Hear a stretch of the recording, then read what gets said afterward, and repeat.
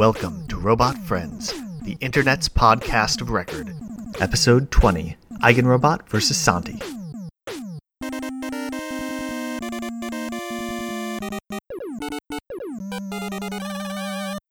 Hey Al, I'm here with Santi. Santi, Hey guys. How you doing, man? I'm doing really well. It's great to talk.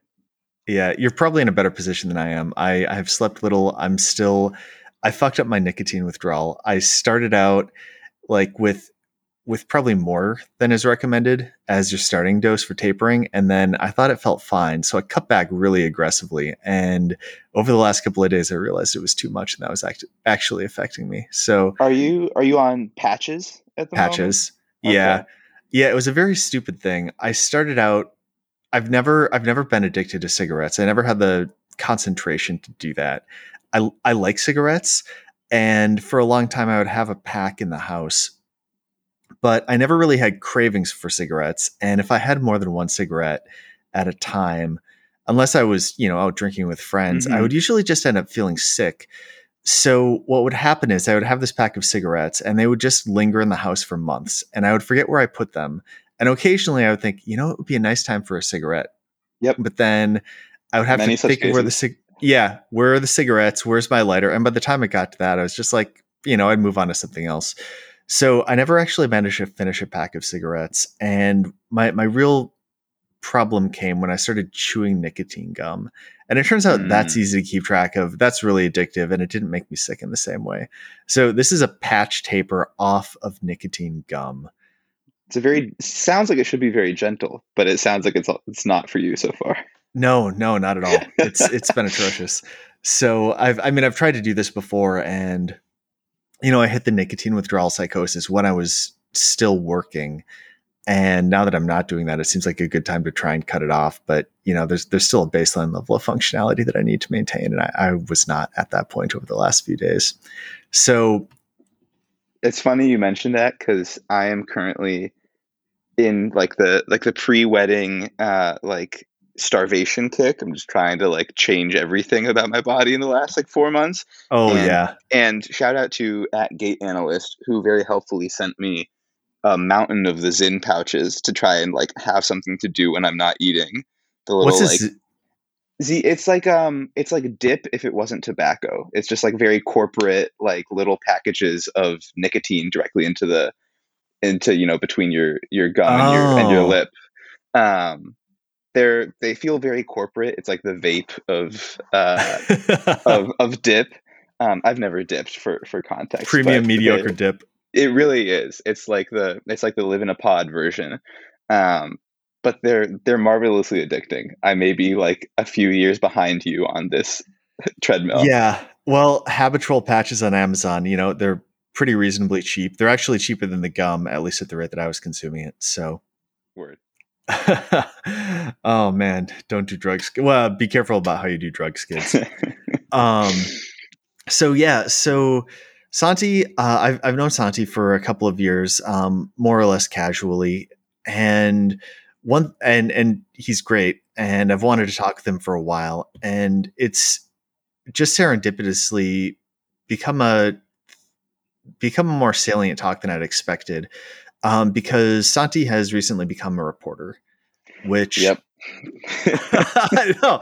No, but I mean, I assume you haven't checked your, moral and social status at the door. You would think, and yet, yeah. I mean, okay. So if you're talking with Santi, make sure that you, state that everything is on background, not even on background. you should say off the record, unless, yeah, it's interesting because on background is really abusable. Yeah. When you would see all these stories during the Trump era that said they were on background, a source with knowledge of the president's thinking, and you just knew that was the president. There were cases like that where you'd have if you know what to look for, that's actually who they're talking about, even though it's theoretically, it's on background. So we just said a source with knowledge of the president's thinking, with close knowledge of the president's thinking, even. Yeah. And you'd be like, I know who that is. I know who you're talking about. So off the record should always, just OPSEC, off the record should always be your default. to Okay, everybody well, listening. I didn't specify that before this conversation, so FML. Yeah, it's interesting actually mentioning that at the start of this because it feels sort of like having a cop come on your podcast. I mean, not with exactly the same moral equivalence, but just situationally and saying, so when should I talk to police officers and how should I speak to them? So I appreciate you being very open about it. Oh Do you yeah. feel like a traitor saying that? I mean, I don't. So I've been in this job a month now, and I'm at an outlet, the Free Beacon, which has a formally adversarial role to a lot of mainstream media. That was founded. There's a whole kind of backstory, but it was founded kind of by ideological conservatives who wanted to cover stories that the New York Times didn't cover. So that was back in, I want to say, '08. Don't quote me. Yeah, But so in that sense, I don't feel any like tribal affiliation to my class. I guess maybe I yeah. should. Maybe I should develop some more in-group loyalty because this is my in-group now to some Uh, extent. Um, but yeah, I mean, I so far I'm loving the job, so I'm sure that's going to kind of affect my emotional kind of valence towards this whole thing. But I don't exactly feel like a traitor because I've always thought journalists are scum, and now I just happen to be one. yeah. Well, I mean, I think I appreciate it, and I mean, honestly, I've worked in roles that were functionally journalistic, or at least in that general industrial space, and I sort of have the impression that you have, without knowing that much about your job, you probably have more latitude to operate than I did in that role. I mean, I was functionally a PR flack, like Hmm. more technical, and hypothetically there was something backing up what I was saying. But I mean, for all intents and purposes, I was a PR flack. And I actually found that completely soul killing. And I'm glad that I don't do that anymore. It was one of the motivations for looking for work like what I do now, where everything that I do is for internal consumption. And people really care about me getting the right answer because, if I'm wrong, then huge amounts of money are on the line versus Right. so Yeah. yeah. Yeah. I like doing outward facing stuff, I guess. And I also do. I have a lot of latitude. The editors at the Beacon have been fantastic so far. It's been a real yeah. I was theoretically brought on to cover like big tech in the Biden era, but like I'm working on a piece about mammoth cloning right now that they were like, hell yeah, like send Oh, it on thank over. God. I'm So so glad to hear that. yeah, so it's been a tremendous environment so far, and like as long as I'm fulfilling kind of basic weekly requirements to cover a very interesting suite of stories about more topical things, if there's like a megafauna offshoot or like what's happening to the American chestnut, like that stuff's all fair game too, which is really exciting. Yeah. Oh, the chestnut. I'd forgotten about that. So that, I mean, that's interesting. You mentioned that the Free Beacon was sort of set up with an adversarial, sort of in an explicitly adversarial position to a lot of mainstream journalism. So what can you explain that a bit more and sort of what their critique is and how they're sort of executing against it? Yeah. I think the critique is really familiar to folks in our Twitter circles. It's kind of it's been around for kind of for longer than than we have. I think there's a family member has a guitar case with a Bush 2004 bumper sticker on it that says "Annoy the media, re-elect Bush." Yeah. Like I'm which is beyond my generation, but I think some of these concerns, there's certain kinds of institutional bias baked in, certain kind of stories just won't get touched, yada yada yada. Things that I think are all true in the abstract and often in the particulars. So I actually used to work for, among other folks at AEI, Matt Continetti, who was the original founder and editor in chief of the Free Beacon. Mm. So there's a lot of kind of like it's got these roots in intellectual conservatism in DC. Um, I couldn't give you the full history, and the Beacon also focuses on some other things. It's kind of like a more hawkish on national security, I would say, and interested in investigating Dems would be the like that's the corner of the ecosystem it operates in. But that being Mm. said, there's a lot of latitude within that to run down specific things. Do you? I mean, the way that you describe it, would you say that? I mean, a pitch that I could make, and I definitely don't have enough inside knowledge to make any kind of strong claim about this, but I could see somebody making the case that what the Free Beacon is doing is kind of an explicit version, but with a different outgroup than lots of mainstream publications do on I the think, regular. yeah, and I think you could make that. It's a real critique, and it's one that I think you could lobby against a lot of the conservative media ecosystem as it's kind of existed for a long time.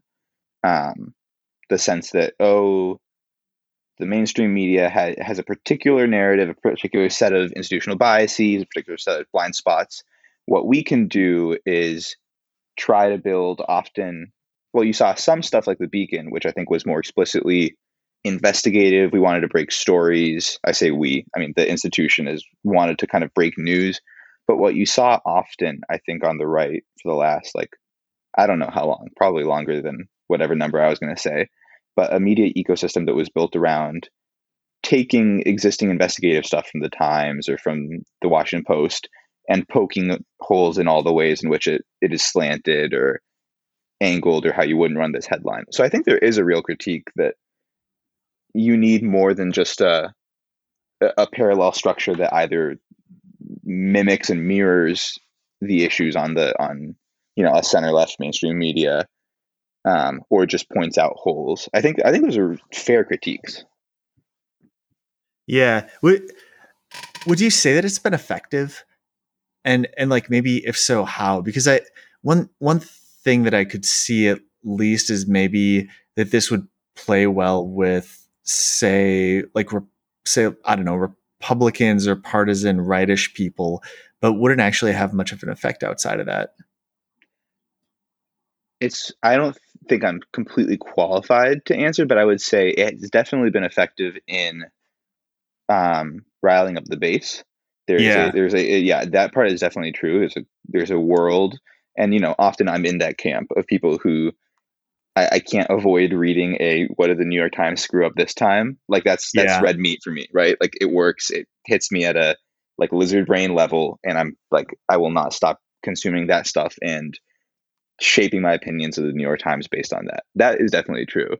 Um, I think generally it's probably been a driver of the less ideological distrust of media you've got in like our corners these days, where folks who are not in any meaningful way on the right now think I can't trust a New York Times reporter to do right by me or my subculture. Like I would say a lot of that, I think that dynamic started earlier in more partisan ways and is now leaching into the rest of our corners. But I do think, yeah, there's a lack of serious investigative work often coming from the right, and I don't know yeah, if the way a lot of these kind of right leaning institutions were set up that were explicitly like, yeah, we are biased, but in the other direction, I don't think they were built to solve that problem, and so you're kind of left with a world in which, unless it's like a small outlet like us, like the Beacon, you don't have a suite of folks breaking news that isn't kind of from a particular New York Timesy angle. I think that is a Yeah. problem. Yeah. Okay. I mean, yeah, I don't necessarily even, I mean, from my perspective, it's not, from my perspective as somebody who I would like to think is at least either somewhere between disinterested or like, so, I don't know, mutually hostile is not quite the right word, but I mean, like, I feel like I have an interest, but I'm not necessarily interested in, some particular like angle winning out over another. Right. Um, I mean, like, my preferences over policy are all really niche, and beyond that, I just really can't muster the will to care anymore. Too old. But so, like, I think the investigative angle is pretty interesting to me, because it does seem like there have been stories in the past that have just absolutely not been picked up at all by what you would think of as like maximally reputable center left sources. And I'm sort of thinking about Hunter Biden, I'm sort of thinking about the John Edwards, where Mm-hmm. John Edwards was, having an affair with someone or another, some maybe another journalist, something like that. Anyway, and like they ended up having a love child, and I think the National Enquirer broke this. Mm-hmm. Didn't he? Correct me if I'm wrong. Didn't he afterwards divorce his wife while she was dying of cancer? Was that the same story? Newt did Um, that. Newt Gingrich I did that. Plenty of people do Yeah, I was gonna say that. it seems like something that might have happened, but so many people have done that Yeah, that it's really hard to. there's a lot of bad people you could just describe without naming. Maybe McCain. I think McCain did that. McCain maybe also did that. Yeah, I know Newt's on his fourth wife. Um, I wish they wouldn't. Man, so yeah, all right. I feel like that's kind of an interesting framing. So I don't know. I mean, the big thing in the news over the last week, or the last, I don't know, maybe even over the last year for Gray Tribe subculture has been the New York Times reporting on Scott. yeah, And I guess I have two things that I'm thinking about with respect to that. And the first one is just how I guess I'm curious how you think people have been responding to that as somebody who's a professional in media, and like what we're doing well and what we're just completely fucking up. And I guess more broadly than that, I don't know. I mean, what sort of a role places like Free Beacon, like you're coming at this from kind of a right media angle. Do you see right media as having some kind of a role to play in counterbalancing this, or does it make more sense for everyone in Gray Tribe to just try and keep their heads down and stay unaffiliated, even if, from a right angle, like maybe it's easy to publish a story that's like, oh, the New York Times is, doing all these bad right. things. But then if people were to go and start affiliating with some other somewhat partisan institution that is sympathetic as a consequence of just the specific Mm-hmm. circumstances, like it seems like that could be a trap too. Yeah. Um, I and the Beacon kind of got pulled into the New York Times story. I think more than anybody wanted. After, I don't know if you saw this, but one of the more famous New York Times journalists doxed one of my colleagues and tweeted out his personal phone number I when saw he. that. Yeah, Good. Like what the hell? right. I was shocked. It is a pretty kind of garish and obvious flouting of, this is the interesting thing, I think, for me is um the stuff that's going to work, whatever's going to come out of this, people losing faith in the New York Times, it's still obviously going to be very successful as a business model, I think. But to the extent that you can put up other good, journalism that you can trust at face value, it's going to be because you follow basic principles, like you don't dox people who ask not to be doxxed unless there's an obvious public interest. You wait for comment, all this kind of basic stuff that I think, people would recognize. Like the New York Times is massively successful because for a long time you just assumed this is how they play by these, boring bog standard industry rules. Yeah. If they're not going to do those things, I think you need somebody to do those things. I'm very much like an old fart on this. I think you need on not because they're on principle good rules necessarily. I think they are, but more because procedurally they protect you and they protect the reader from getting screwed over every so often. Like Yeah. you ask for comment and then lo and behold they give you a comment and you were misreading something really obvious. I was doing that recently on a story, and thank God there are like rules that young journalists like me have to follow, like wait for comment if you can, and double check your sources because sometimes your sources are super partisan and they have a certain line they want to run in a major paper so they can wave it all over the hill. Like all those things are just good. They're protective. It's good to Yeah. have these rules in place for me as much as for anybody else. So if you're at the Times and like your internal tribe is a sentiment at the Times and you feel like you don't have to follow those rules, it's good for you individually to like be able to flex and own your enemies online. um I think it is like bad for institutional credibility, obviously. Yeah. Is and I don't want to press you too much about that specific case, or I don't remember the names Yeah, of the journalists, the Free Beacon. I don't know if you want me to say the name of the reporter at New York Times reporter. That seems like a stretch, but yeah. It doesn't really matter. It was Aaron Sibarium is my colleague. Um, yeah, the 1619 Project lady was the yeah, Nicole Hannah antagonist Jones. here. Yeah, that's her name. Yeah, I mean that was I was just I was really genuinely shocked that she would do that, and I don't know, maybe that she just had enough clout at New York Times to be able to do that, and just nothing, you know, Hmm. is I mean, is that this? I just have to imagine that somebody upstream would try to rein that in, but I mean, maybe just like Dean Baquette doesn't feel like he has the Right. ability to do that at this point. Do you know Sakasis? Michael Sakasis. He's like an internet theorist.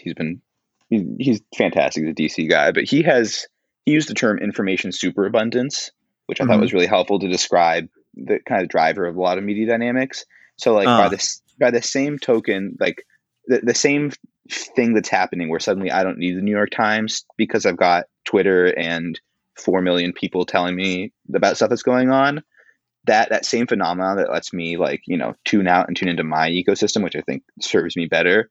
um I think that like right, I mean I'm not the first person to or the last person to point this out, but those dynamics also push the Times more towards serving a specific subscriber base, and serving that specific base means more latitude for folks like Nicole Hannah Jones to be trolls online, because that's actually fine for the people who now want to read the New York Times. You have to milk your subsection of the public more because you're losing some broader swath of yeah, general readership. And I think that dynamic is not going to go away, which is a little bit depressing for if you think that you want like a truly objective view from nowhere journalism. I don't know if that's possible, but if it ever existed, but it's definitely not possible anymore. yeah. I mean, I was chatting with somebody else about this, and it seems like they're. I mean, I know people have been mad at media for a long time. I mean, so some of the earlier cases that I know of, just as cultural relics, are. I mean, Tom Wolfe. Bless Tom Wolfe. I wish he were still here as he existed in like the 60s or 70s. But Amen. I mean, the journalist that he wrote into Bonfire of the Vanities, or I mean, Don Henley wrote a song called Dirty Laundry in the 80s that was fairly popular, that was just absolutely ragging on journalists and more or less calling them ambulance chasers. And I don't know. I mean, even through the 90s and aughts, like it's not like the Times came away from things with their hands clean, you know? I mean, Judith Miller Hmm. was basically feeding a CIA line and reporting it as gospel. And I mean, like she must have gotten in some trouble, but I don't know if the Times ever really took a reputational hit. And then I'm thinking about, in the Obama era, and especially you know, since what the happening, since let's blame it on Gamergate. I mean, just going back and looking at Curse you, like, Gamergate. I know, causing everything. But I mean, like there was the big Vanity Fair thing on the University of Virginia fraternity that was accused Yeah. of like some kind of a horrific gang rape that was like completely Rolling Stone, I think. Rolling Stone, yeah, not Yeah. Vanity Fair. Apologies to Vanity Fair Hmm. for this. Or I mean, like that thing with the kid from Covington that was just completely blown out of proportion, and I guess he was able to sue.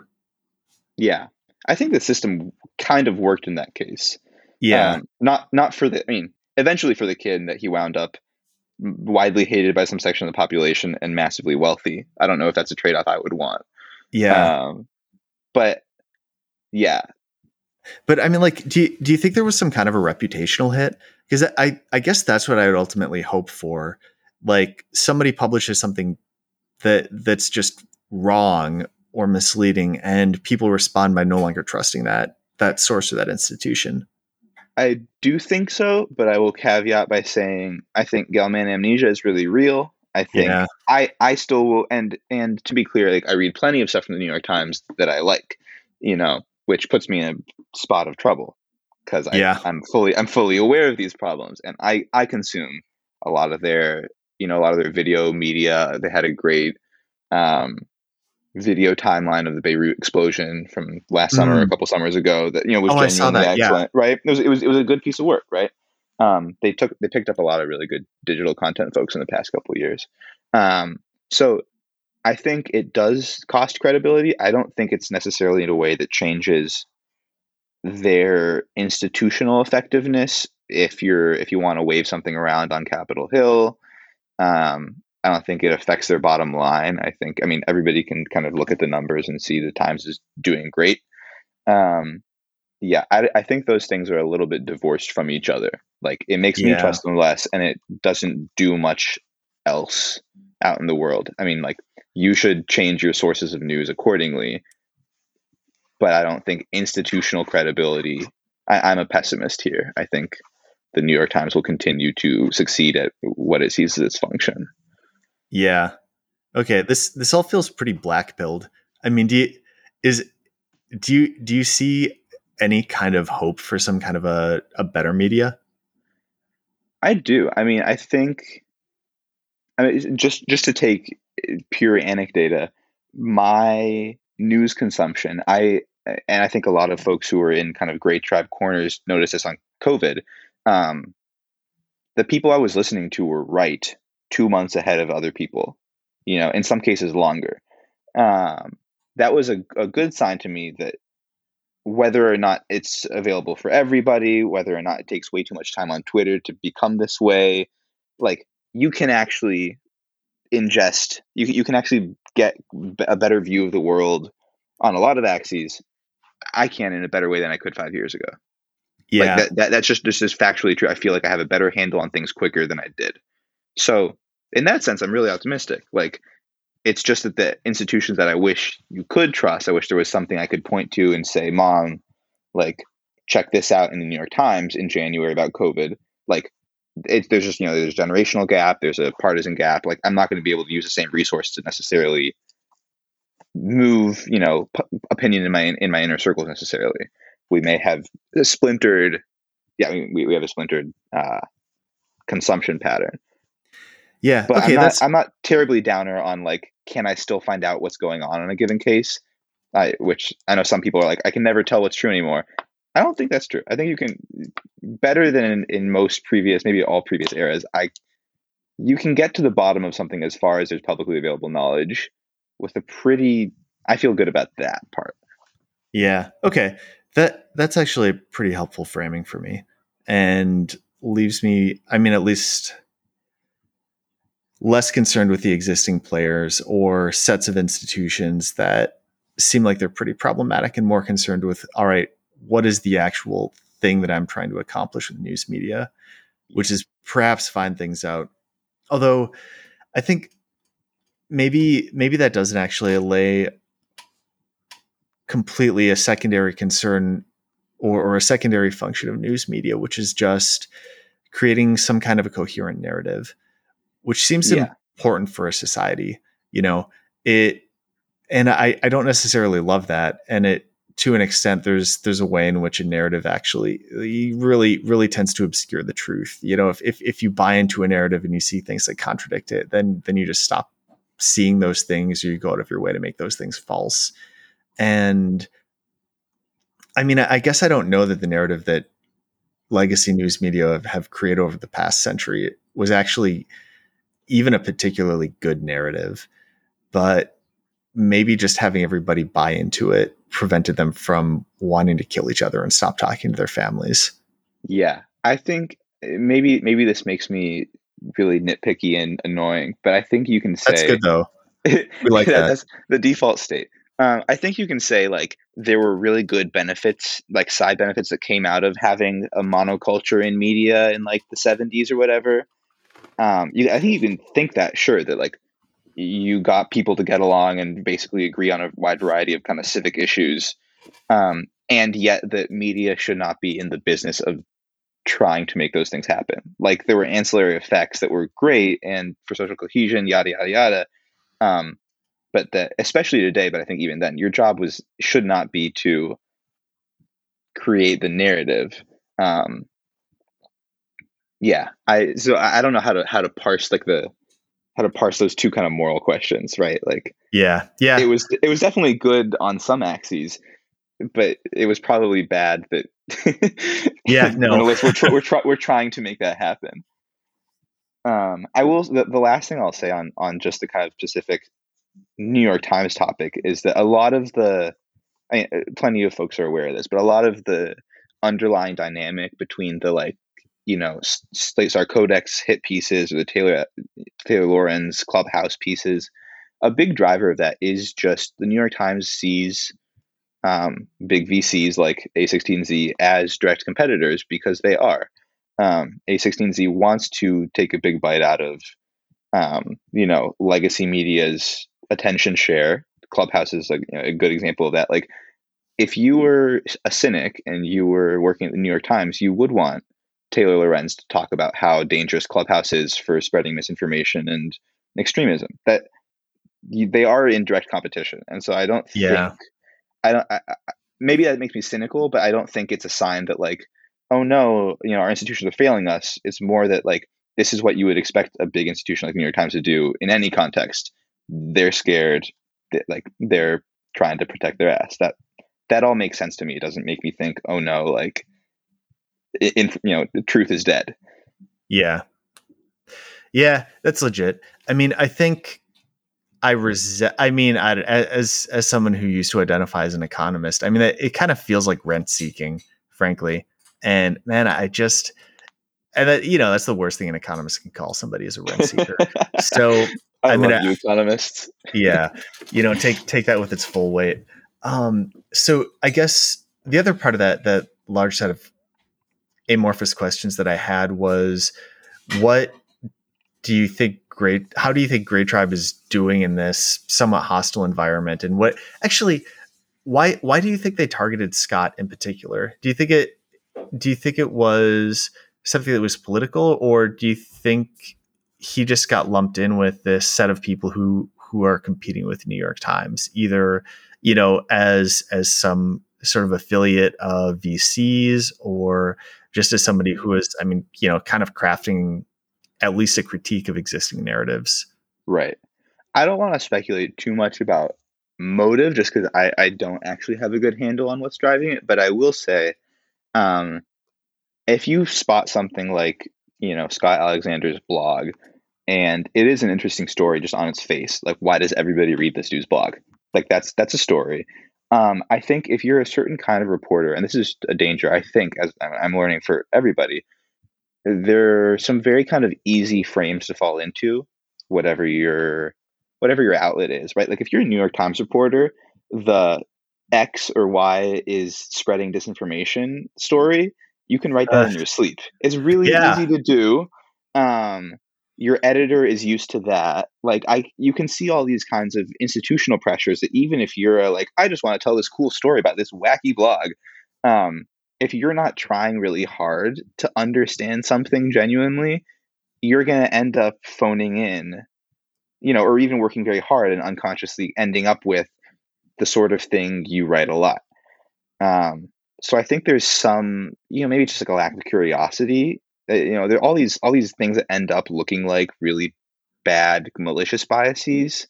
We're out to screw this guy and make him close his blog and change his job and get death threats. Um, it's awful outcomes that I think because journalists are really powerful and because you're on a deadline and have all these institutional incentives, you can just start writing a story and it'll end up being disinformation is, lurking in the comment section here and this person is related to this person. There's all kinds of tricks that like you can just slip into. yeah, It's not hard to write that story, like if you were given the job, like be a New York Times reporter, write a hit piece on, you know, evil, human biodiversity types on the West Coast. It's really easy to write. It writes yeah, itself. yeah. This another thing that one thing that's just bubbled to the front of my mind is, I guess I'm going to present you with somebody who seems to disagree with you and let you say whatever you like about that. Did you read Will Wilkinson's piece that he put out today or see him on No, Blogging Heads? Okay. no. All right. Um, Well, feel free to take a swing if you want, but otherwise, no pressure to comment on something you haven't read. Okay. Uh, I did not. I just saw it floating around on Twitter, but my sense is. Well, no. Tell me what you're gonna say. well, I mean, like I only read half of his piece before I realized it was far longer than anything I actually wanted to read, and also he was just kind of reporting his talking points from a video he recorded with Robert Wright, who I like and respect quite a lot, and his his take was something like there is nobody more interested in pursuing the truth or in generating an accurate epistemology than a New York Times reporter.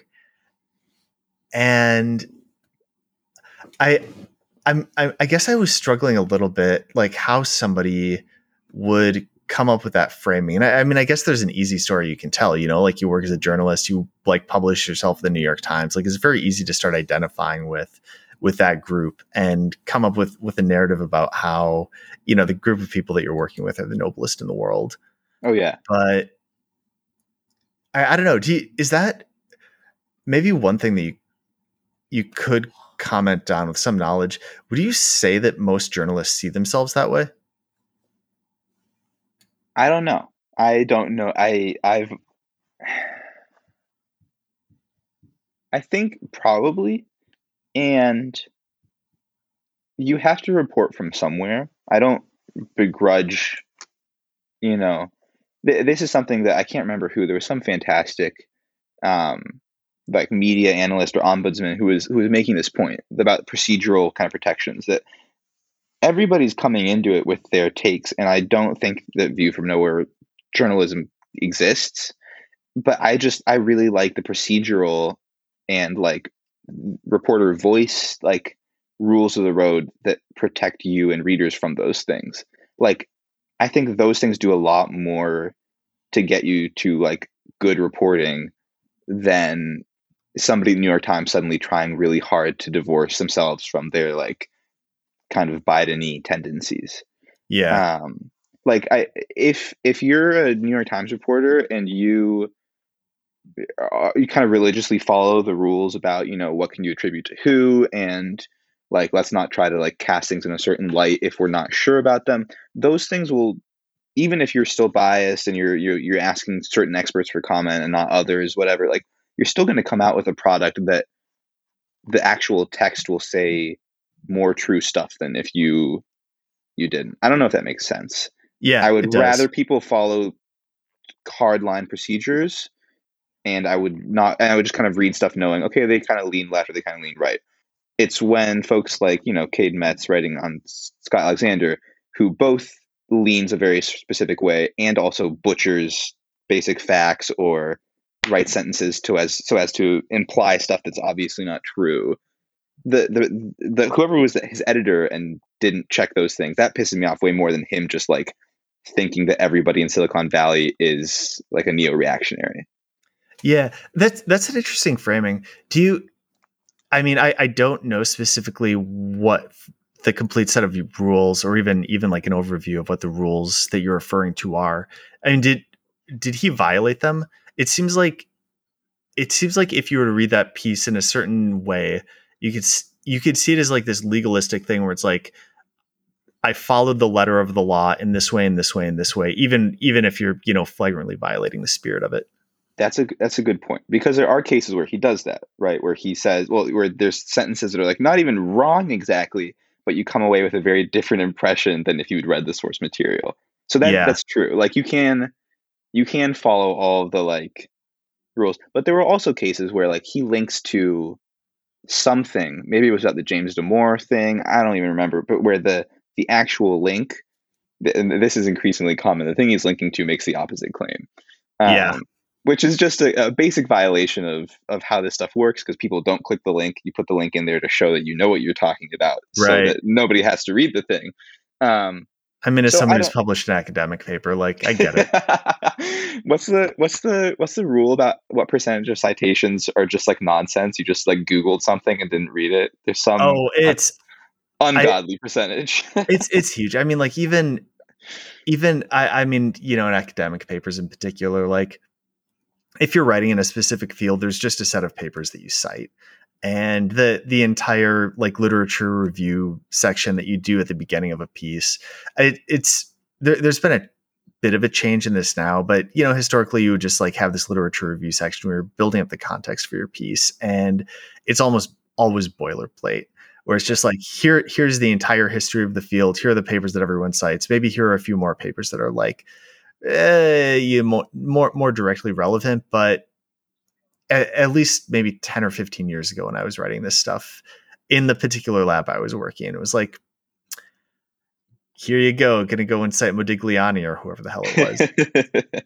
I worked in a psych lab for a summer, and there were similar dynamics at play where it's like we're building up this whole field of inquiry about it was wisdom research, Uh-huh. just practical wisdom, and everybody's citing each other, and many of the papers have an N of like 35, and it's like all self-report qualitative data, and Oh boy. it really gives off the impression, if you're not looking closely, that this is like a well-founded,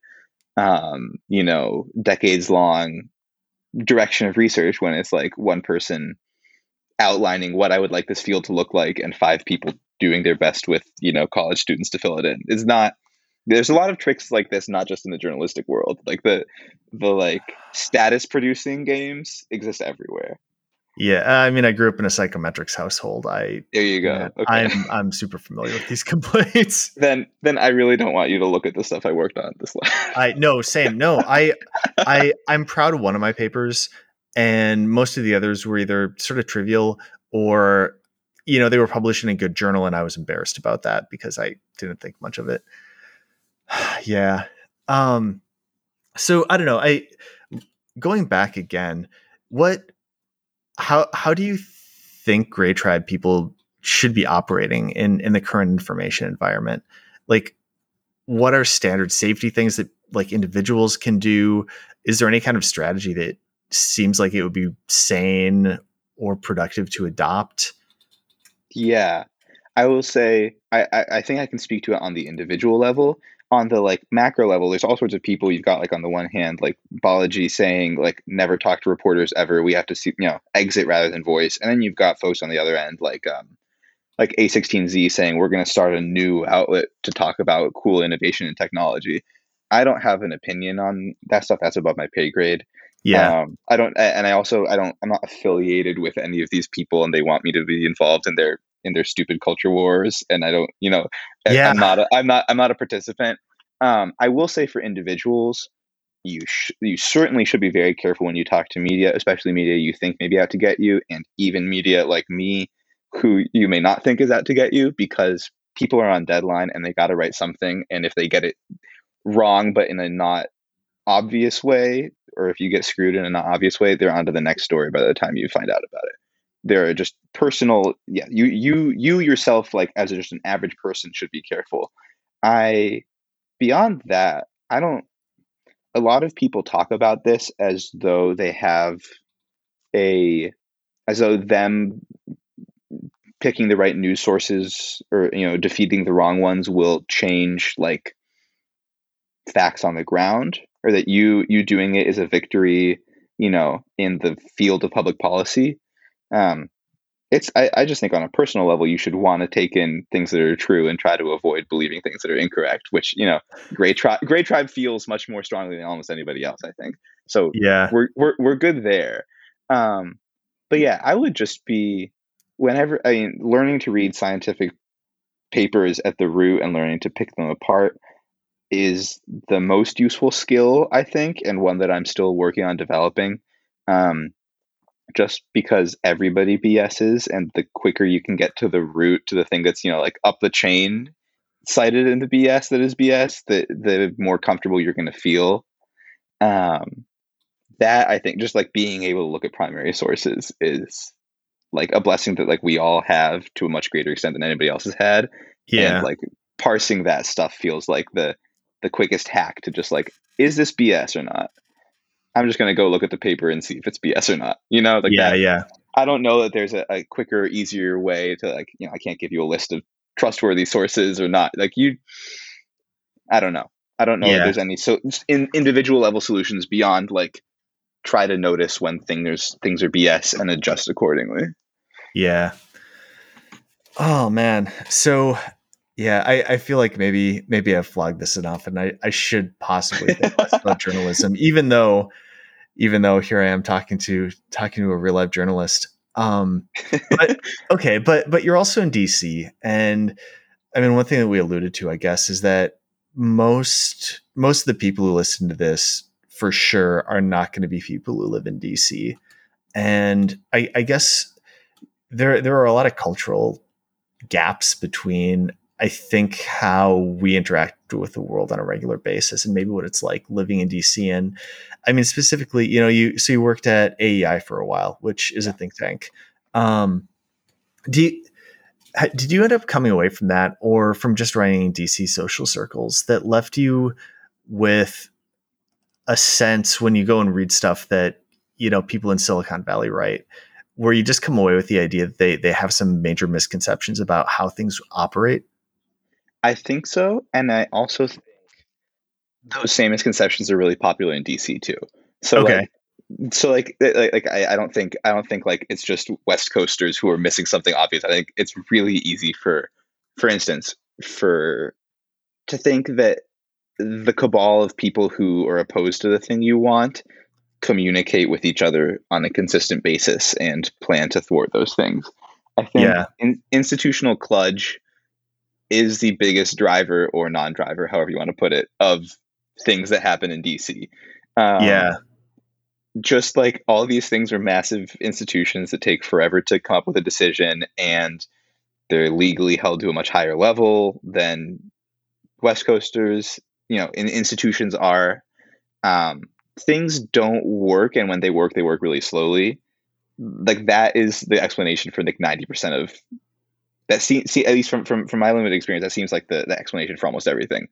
Things are just Huh. really hard to move, and the people you think are like plotting against you are having a much harder time plotting than kind of the impression from the outside. Yeah. Do you have any specific examples? Because this is super interesting. I will say I think this is definitely true on the Hill itself. Um, and people AEI has a fantastic kind of pile of governance scholars who just talk about how like Congress used to move faster and now it like literally can't. There's all these institutional factors, yada yada. AEI is a fun example of this as an institution, and I want to be clear that I have a lot of love for my old workplace, and I think there's a ton of tremendous work there. But like think tanks in general, in the 80s, um, Reagan admin folks would carry around the Heritage like handbook like it was a fashion accessory. There was a Huh. big pile of it was like there were like 800. Look this up because it's a really fun like object. It was like here's like 800 heritage policies for the Reagan administration, and it was like here they are. You can hold it. You can consult the index. Um, like think tanks made policy in a way that I think people still think they do now. They still think they have this effect, and there just isn't the institutional clout. There are more actors at play. Um, think tanks like AI are old now and have developed like accreted different layers of the digital team and uh the video team. There's like a kind of an institutional, it feels like, I don't know, like what's the equivalent. There's just a lot more layers to do a thing, Yeah. and more of it is for public consumption and less of it is for Hill consumption than you would assume. That being said, like plenty of folks do, go to the Hill to talk to Congressman X about Project Y. That does happen. Um, but there is much less of a pipeline of thinkers come up with thinky thing.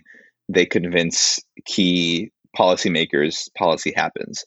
That's a pretty slow process when it happens. Interesting. Yeah, that it's interesting you frame it like that, as that might be a misconception that, a large part of this is actually in the PR space rather than directly interacting with Congress people. I think maybe or major bureaucrats or what have you.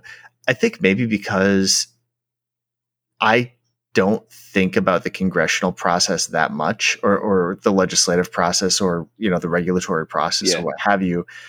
And I think maybe outside of DC, I could imagine it being the case that when a person hears about a think tank, they think about, an institution that like has some policy, and then they go and write a paper defending that policy in, whatever way they think is going to swing public support in favor of that policy, to the maximum extent, and like, provide a source for, say, journalists to go and cite this thing.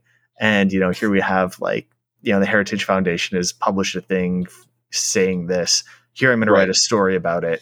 Now Mm-hmm. everybody gets to know that this thing is true. And we've cited an expert who says that this thing is true. Yeah.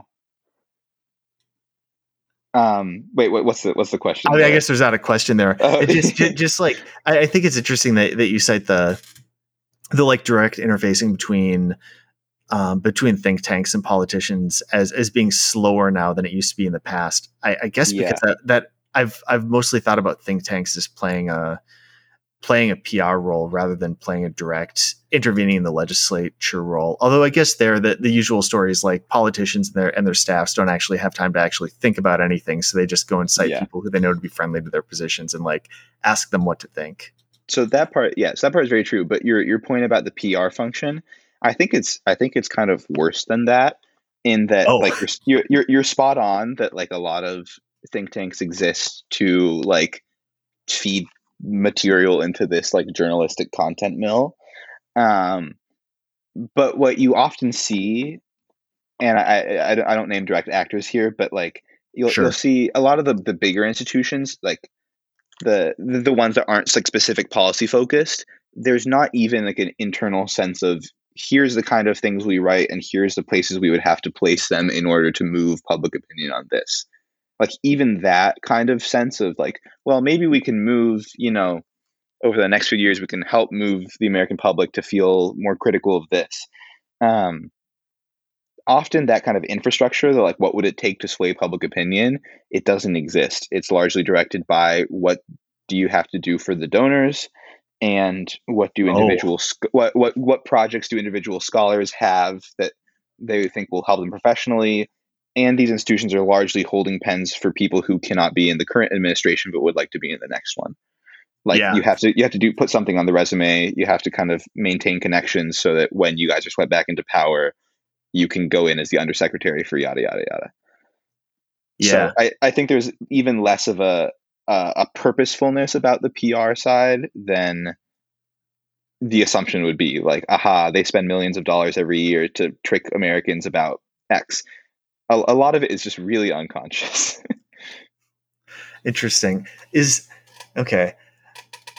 What what questions should I be asking you that I'm not asking you? One thing that's become really clear to me over the last, hour is that you know a lot of things and have a No, perspective that's much well, okay, I just hear I me out. I sometimes I talk with people and it's like, okay, I'm asking questions and I'm kind of getting at a thing that exists, but my impression of what exists is pretty murky, and I'm kind of like hitting the outlines of it, but only in this really superficial or like tangential way. So like, I don't know, if you were to just sit here and yell at people for an hour, and if you want to take an entire hour to do it, you can. But suppose you had, 15 or 20 minutes to just pontificate, what would you do? oh goodness. Um, okay, here's one mini rant that is basically a self criticism. Um, I One of AI scholars who I really adore, Yuval Levin, wrote uh, A Time to Build, a book right around the same time that Mark Andreessen wrote that big essay, It's Time to Build. Yeah. I wrote something that was riffing on both of them, yada, yada, yada. Everybody wants to build institutions. Um, and everybody points to institutions that exist as examples of failing institutions. DC think tanks, Congress, um, the conservative establishment, the liberal establishment, yada yada. I don't know. Those institutions are really good at doing the things they're built to do. They function. They just don't do the things that you actually want them to be doing.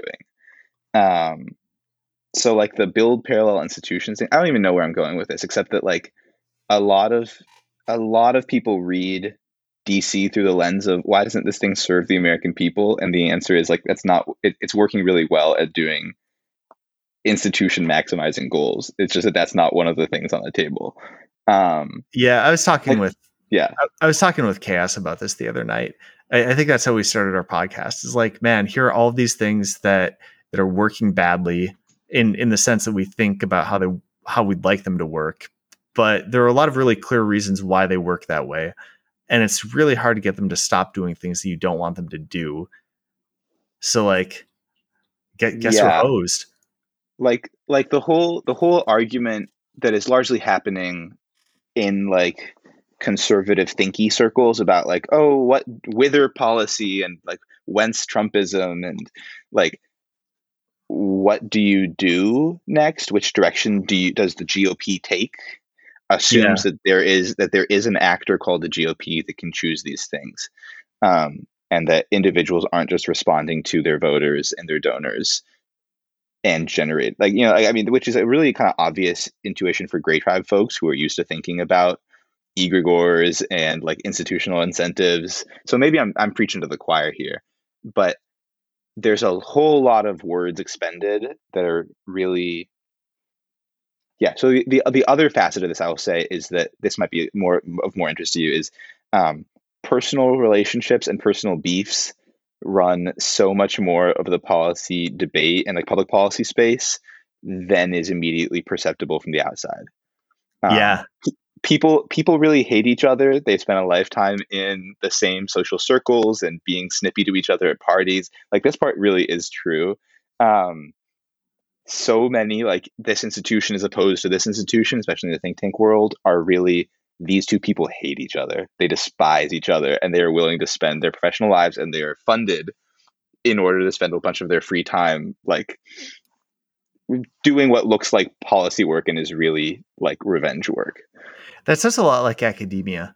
I'm sure it is. I think these things are very similar. Yeah, same talent pool probably. Same talent, largely like exactly the same talent pool. I think there's probably something about like being PMC, who I think it was like Anna Kachian from Red Scare was tweeting about how libs love to start beef in the office because it's the only source of entertainment in their lives.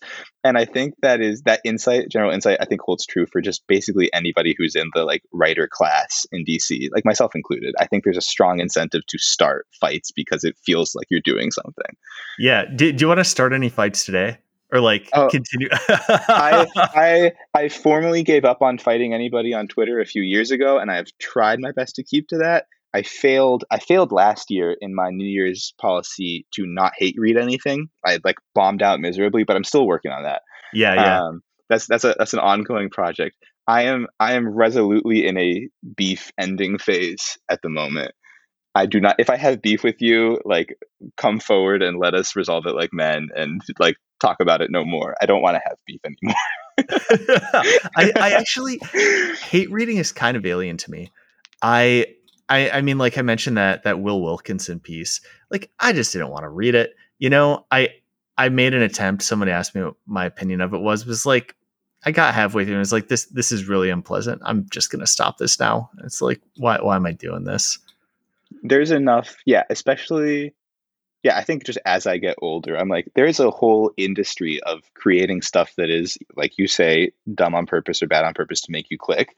Um, and it doesn't end. You can go down the rabbit hole and be really mad. And there are institutions in your life designed to feed you as much of it as you can take and then some more. And you should try to fight those in your personal life. You should battle them. So one thing I am curious about, there are stories about, I mean, stories. There are claims made like, oh, Pelosi and McConnell, they'll tear each other down in public, but then behind closed doors, they're pouring each other drinks and having a good time with each other. And one thing that I'm curious about when you're talking about these beefs, do they tend to be across party lines or intra-party? That's a good question. I think maybe I'm drawing too fine distinctions here. I don't know anything specifically, but I'm perfectly willing to believe that all these political elected actors are really buddies behind closed doors. Yeah, I think a lot of the flacks and you know the public faces, like the policy folks, both intra-party and across partisan lines. Um, yeah, I think it's like academia. People develop the same kinds of egos and the same.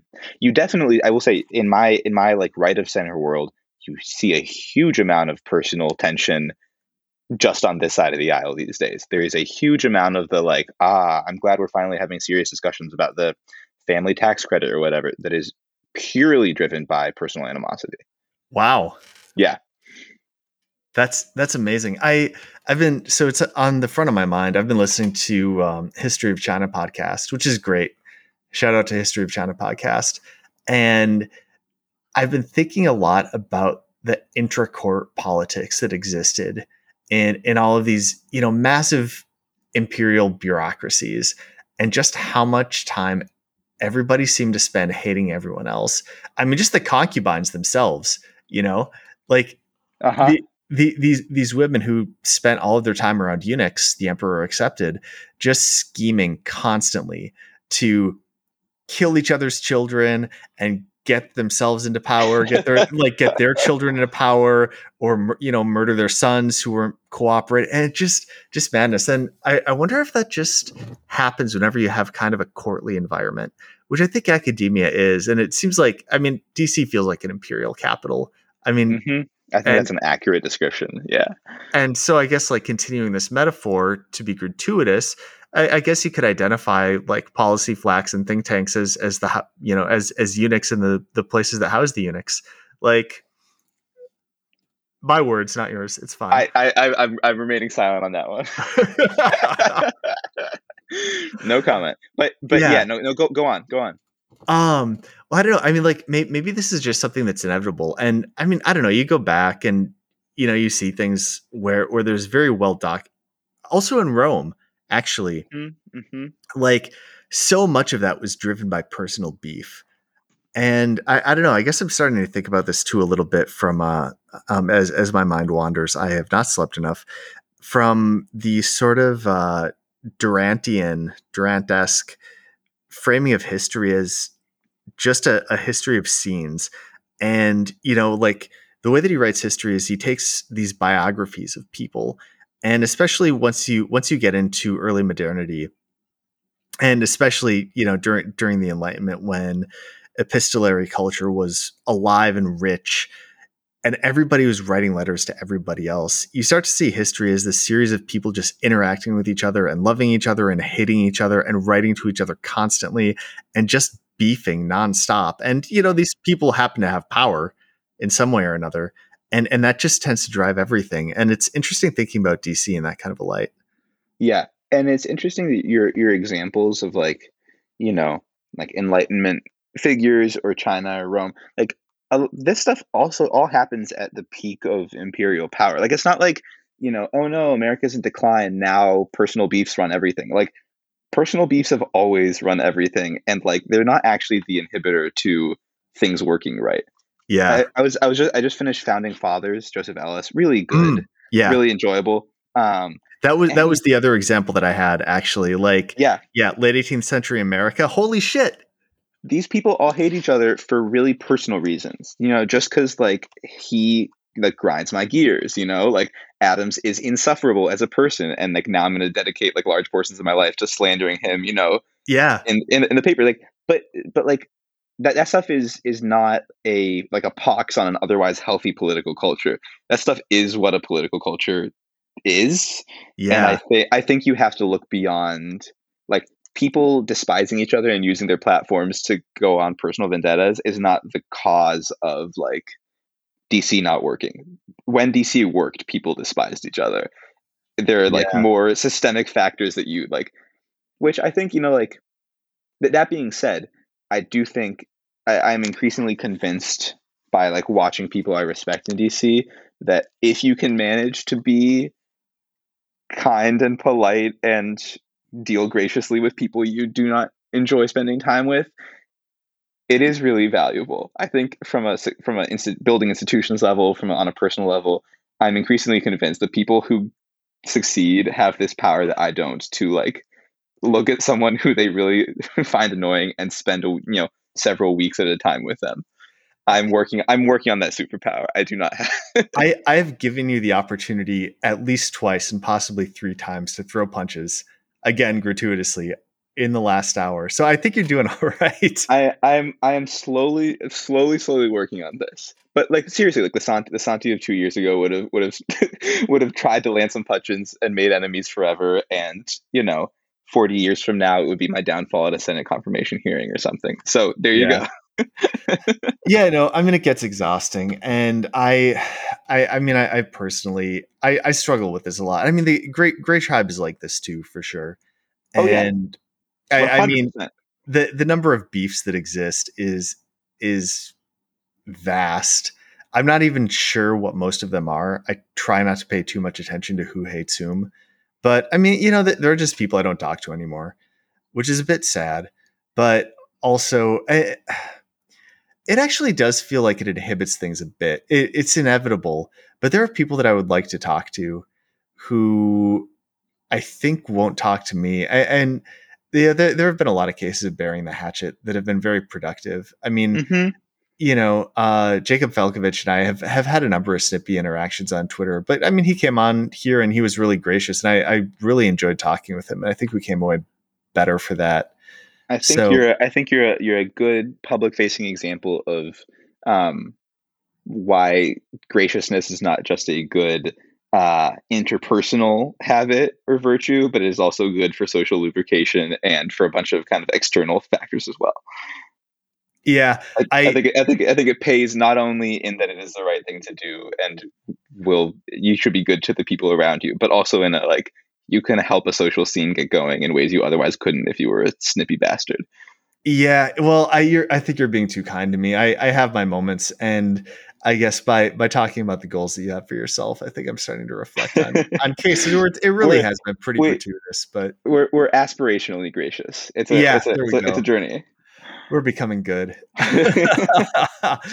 Well, cool, man. one quashed beef at a time. Yeah.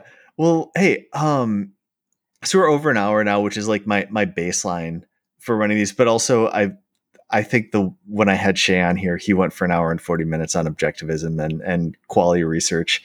Is there anything you want to cover? I definitely don't have anything else to do with my day.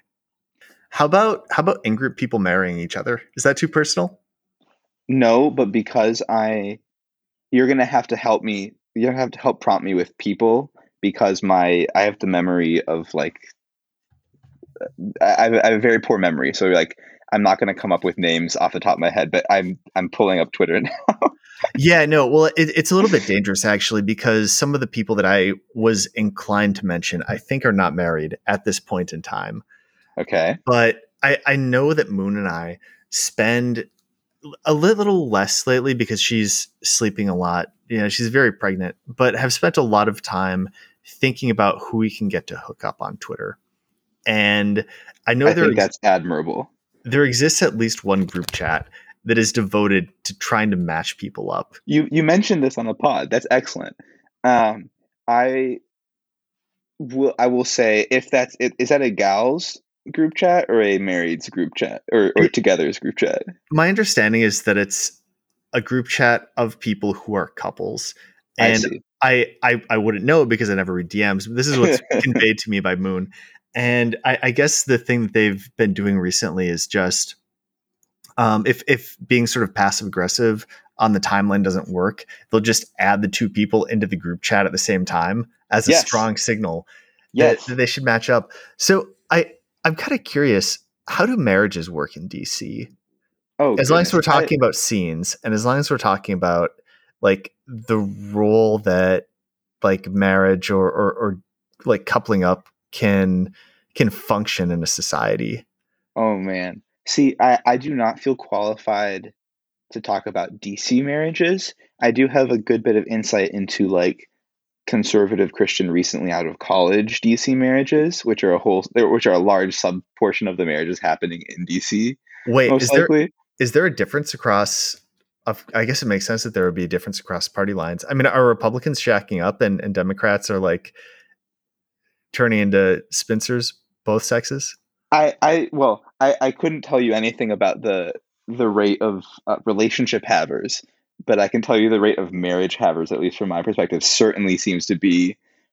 And maybe this is just my age set. I've recently graduated college, and the only folks I know who are getting married in that cohort are folks somewhere on the right. The only people who Yeah. kind of have it as either an explicit goal in college or as an explicit possibility outside of college are more my world people.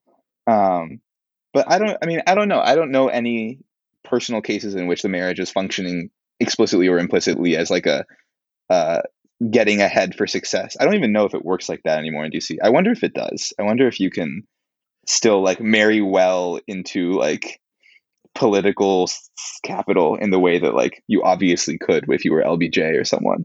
Yeah. Well, I know that there were like, I mean, there's I think really sad case of there's someone who's I mean, like, okay, James Oh Carville, yeah, and I think he was a Democrat, and then was he maybe married to a Republican he operative? was Mary Madeline. I don't know if I'm pronouncing it right, but yeah, Yeah.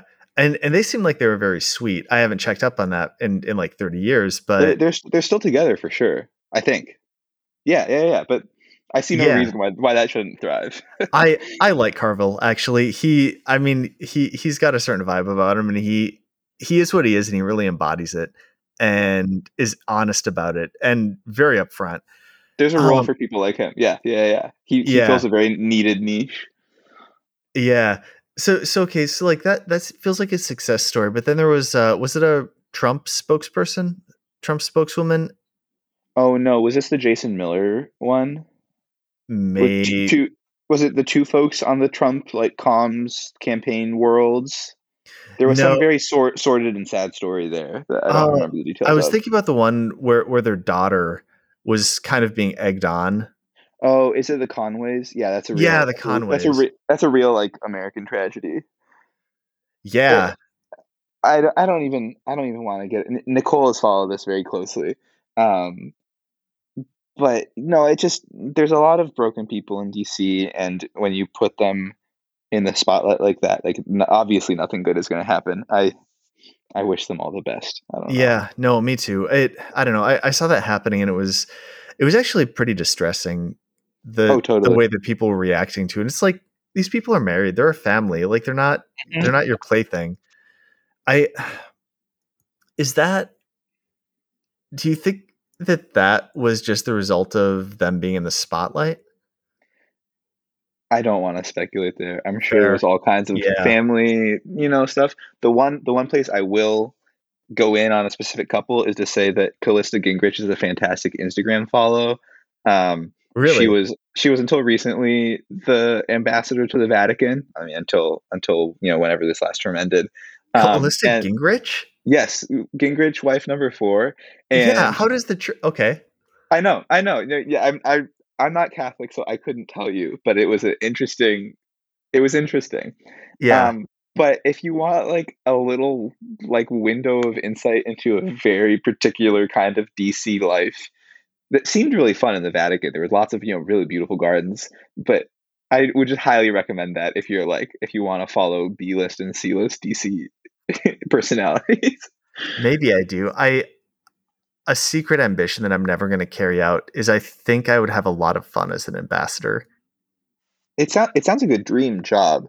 The one thing I have found out recently is that it costs a ton of money. Yep. Yeah.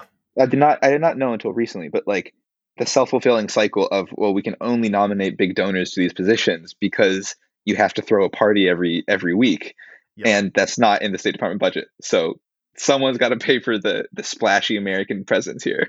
Oh, interesting. I did not realize that was part of Oh it. yeah. I knew it was all donors, but I didn't hmm realize that it was all on their dime.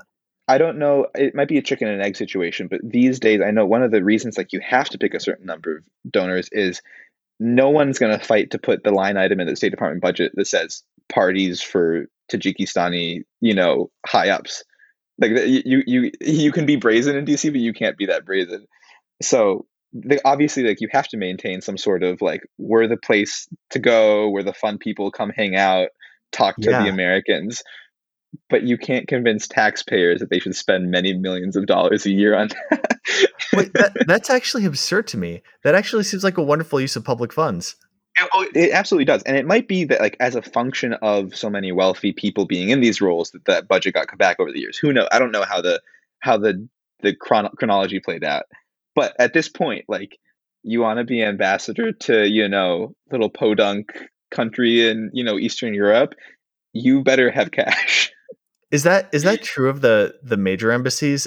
I mean, I have to assume that like if you're the ambassador to say, I don't know, Germany. Well, I mean, Right. maybe the Germans don't really care about the parties that much anyway. But I could imagine that they would want somebody who is maybe more professional or more Right. I like can't brought up. remember what the general distribution tends to be. If it's something like a third professionals or a two-thirds professionals, one-third big donors. There's generally like some rough equation that they get divvied out with. Obviously, the important ones getting given to people who know what they're doing, or people who have at least been in public life a while and can like handle the pressures, even if they don't know anything about the UK.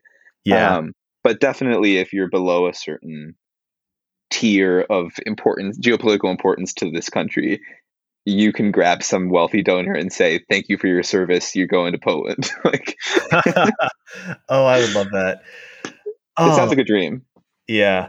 Okay. Well, maybe that's a good long term goal for me. I mean, I don't know that I want to be in tech forever, and I maybe. I think you can probably really maximize both enjoyment of the job and probably like quiet efficacy at doing some like good things that go unheralded and are good for people in the ambassador role. It sounds like a perfect opportunity to like tell yourself you're doing good by throwing excellent parties. I already tell myself that. So Yeah. but with less money than yeah. and fewer maybe fewer interesting foreigners. Hmm. I think most of my parties would benefit from some more of those.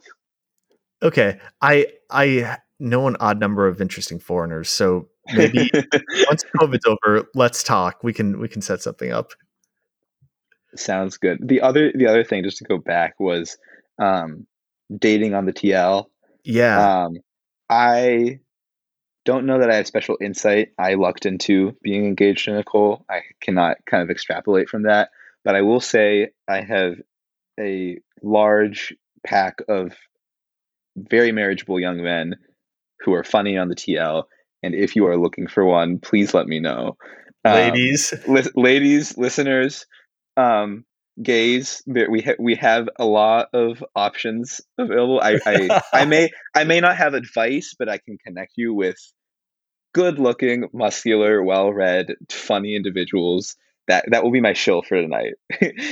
Come to me with your marriage needs. Oh, that's beautiful. Actually, yeah, we need to. Okay, my ask of everyone who's listening who is interested in dating men, please spread the word about this podcast, not because I care about how many people listen per se, but because we need to set up all of the men who listen to this podcast. There is an opportunity here.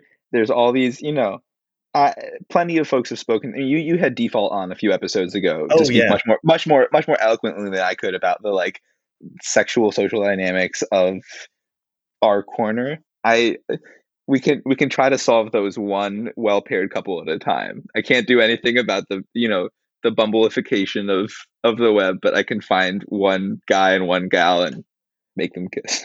I wonder if we could set up some kind of a like debutante ball where all the single people just come out and I don't know, we could have a party somewhere.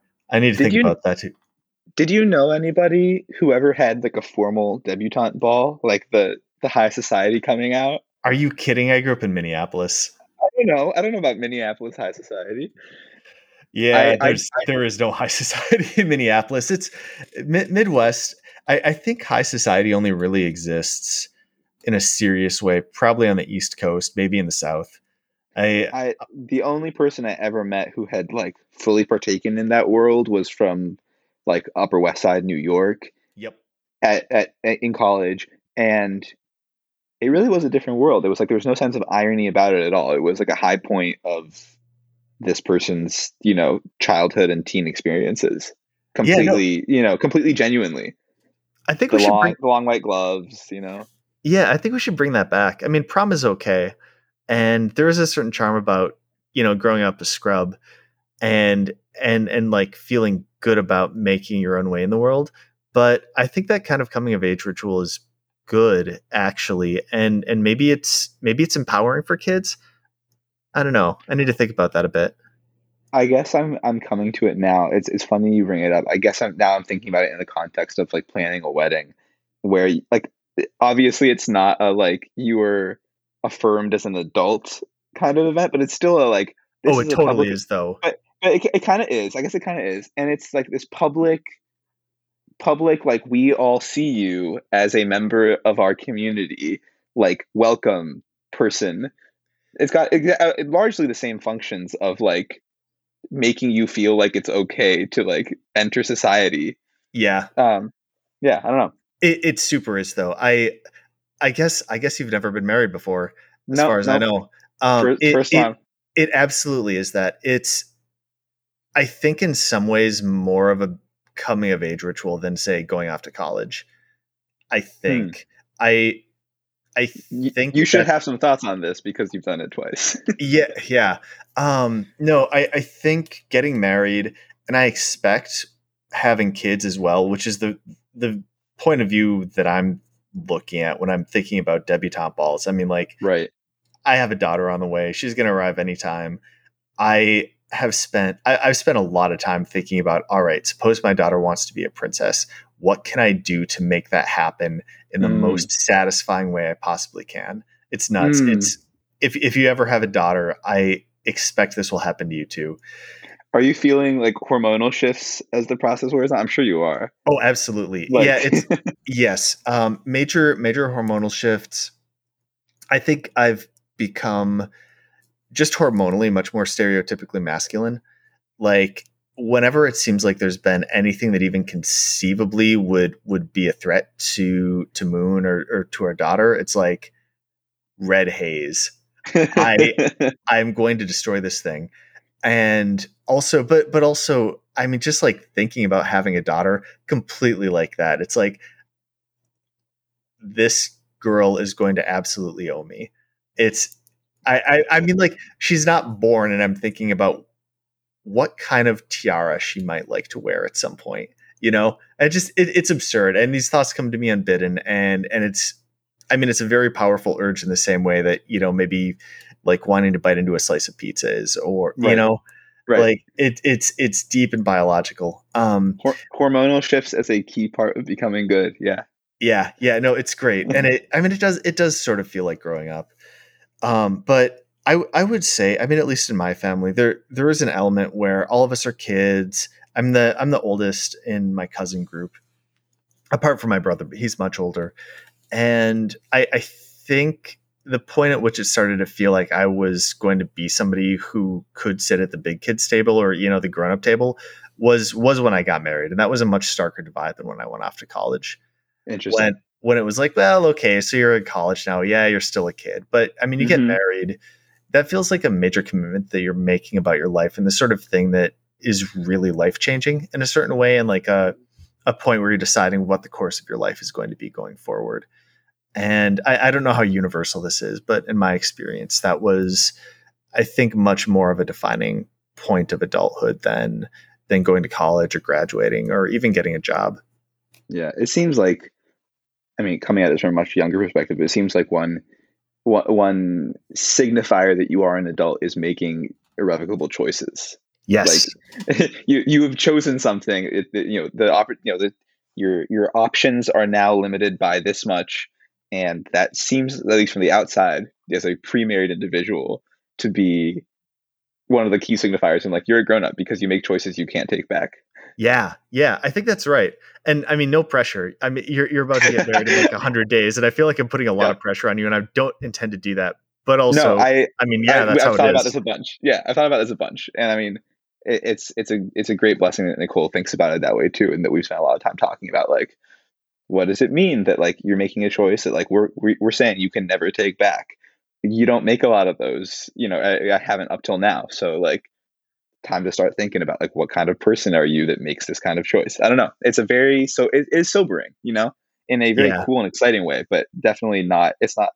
I'm not taking it lightly. yeah. which I think is good. I think going into it with that kind of a mindset just leads to you making better choices than if you take it lightly and it's like, well, we've been dating for a while, so I guess we should get married, because that's sort of what people do. I mean, I guess just it felt like I was, standing before like man and God, and explicitly making this decision in such a way that it was just like shaping what the rest of my life was going to be, as we've been Yeah. saying for the last 5 minutes. Yeah. I feel like sometimes I say things a lot and repeat them when I want to emphasize that they seem true, even though I'm not actually adding any additional information. But we in an oral culture, repetition actually does change meaning, right? So yeah, I think you're on the right track there. cool. So, all right. Hey, everybody consider getting married, but take it seriously, but also it's great.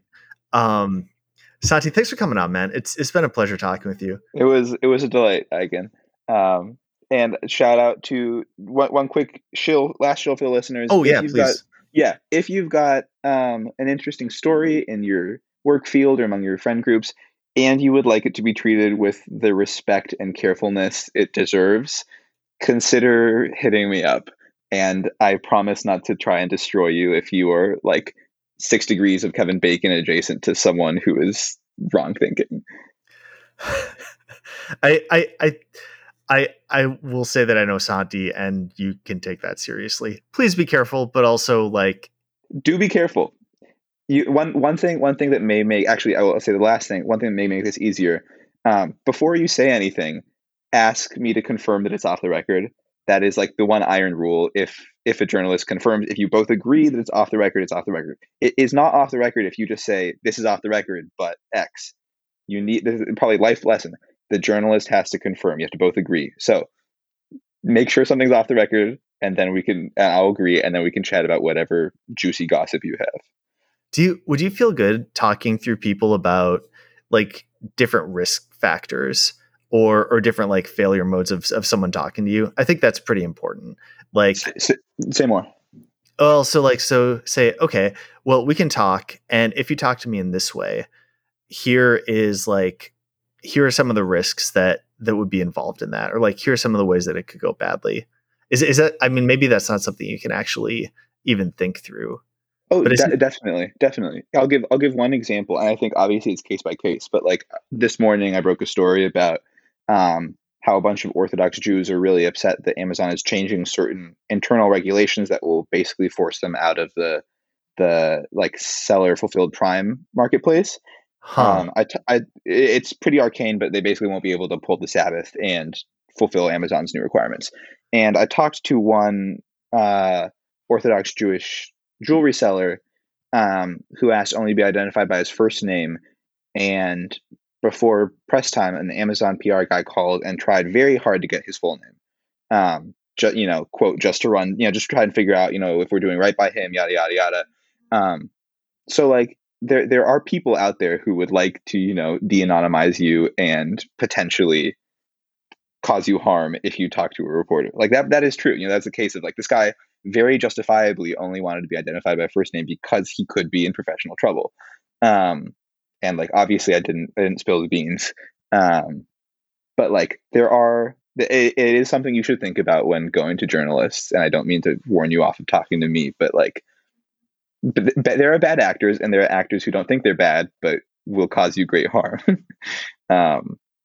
So there's definitely levels of like anonymity and what kind of information we'll be identifying about the things you tell me, etc., that all can be talked through off the record, I think, and are very healthy to talk about. I think I'm just getting into this, but I think the best journalists build really kind of good connections with people before they try to push them to put themselves at risk. Yeah. There's some kind of a professional metaphor that I want to make, but it's not coming to me, and I'm pretty tired. So anyway, yeah, talk to Santi. If it's something that you can do safely, think really carefully about that. But also Santi's a good guy. So thanks, cool. Again. Yeah.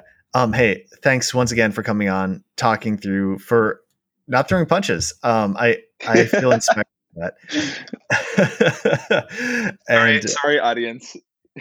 Yeah, no, yeah, to their detriment. But I think maybe in the grand scheme of things, it's good for everyone to see that kind of example. And yeah, I guess we can call it here. And also, send me a registry. Oh, we'll do. We'll do. All right, take care, man. Take care. Bye.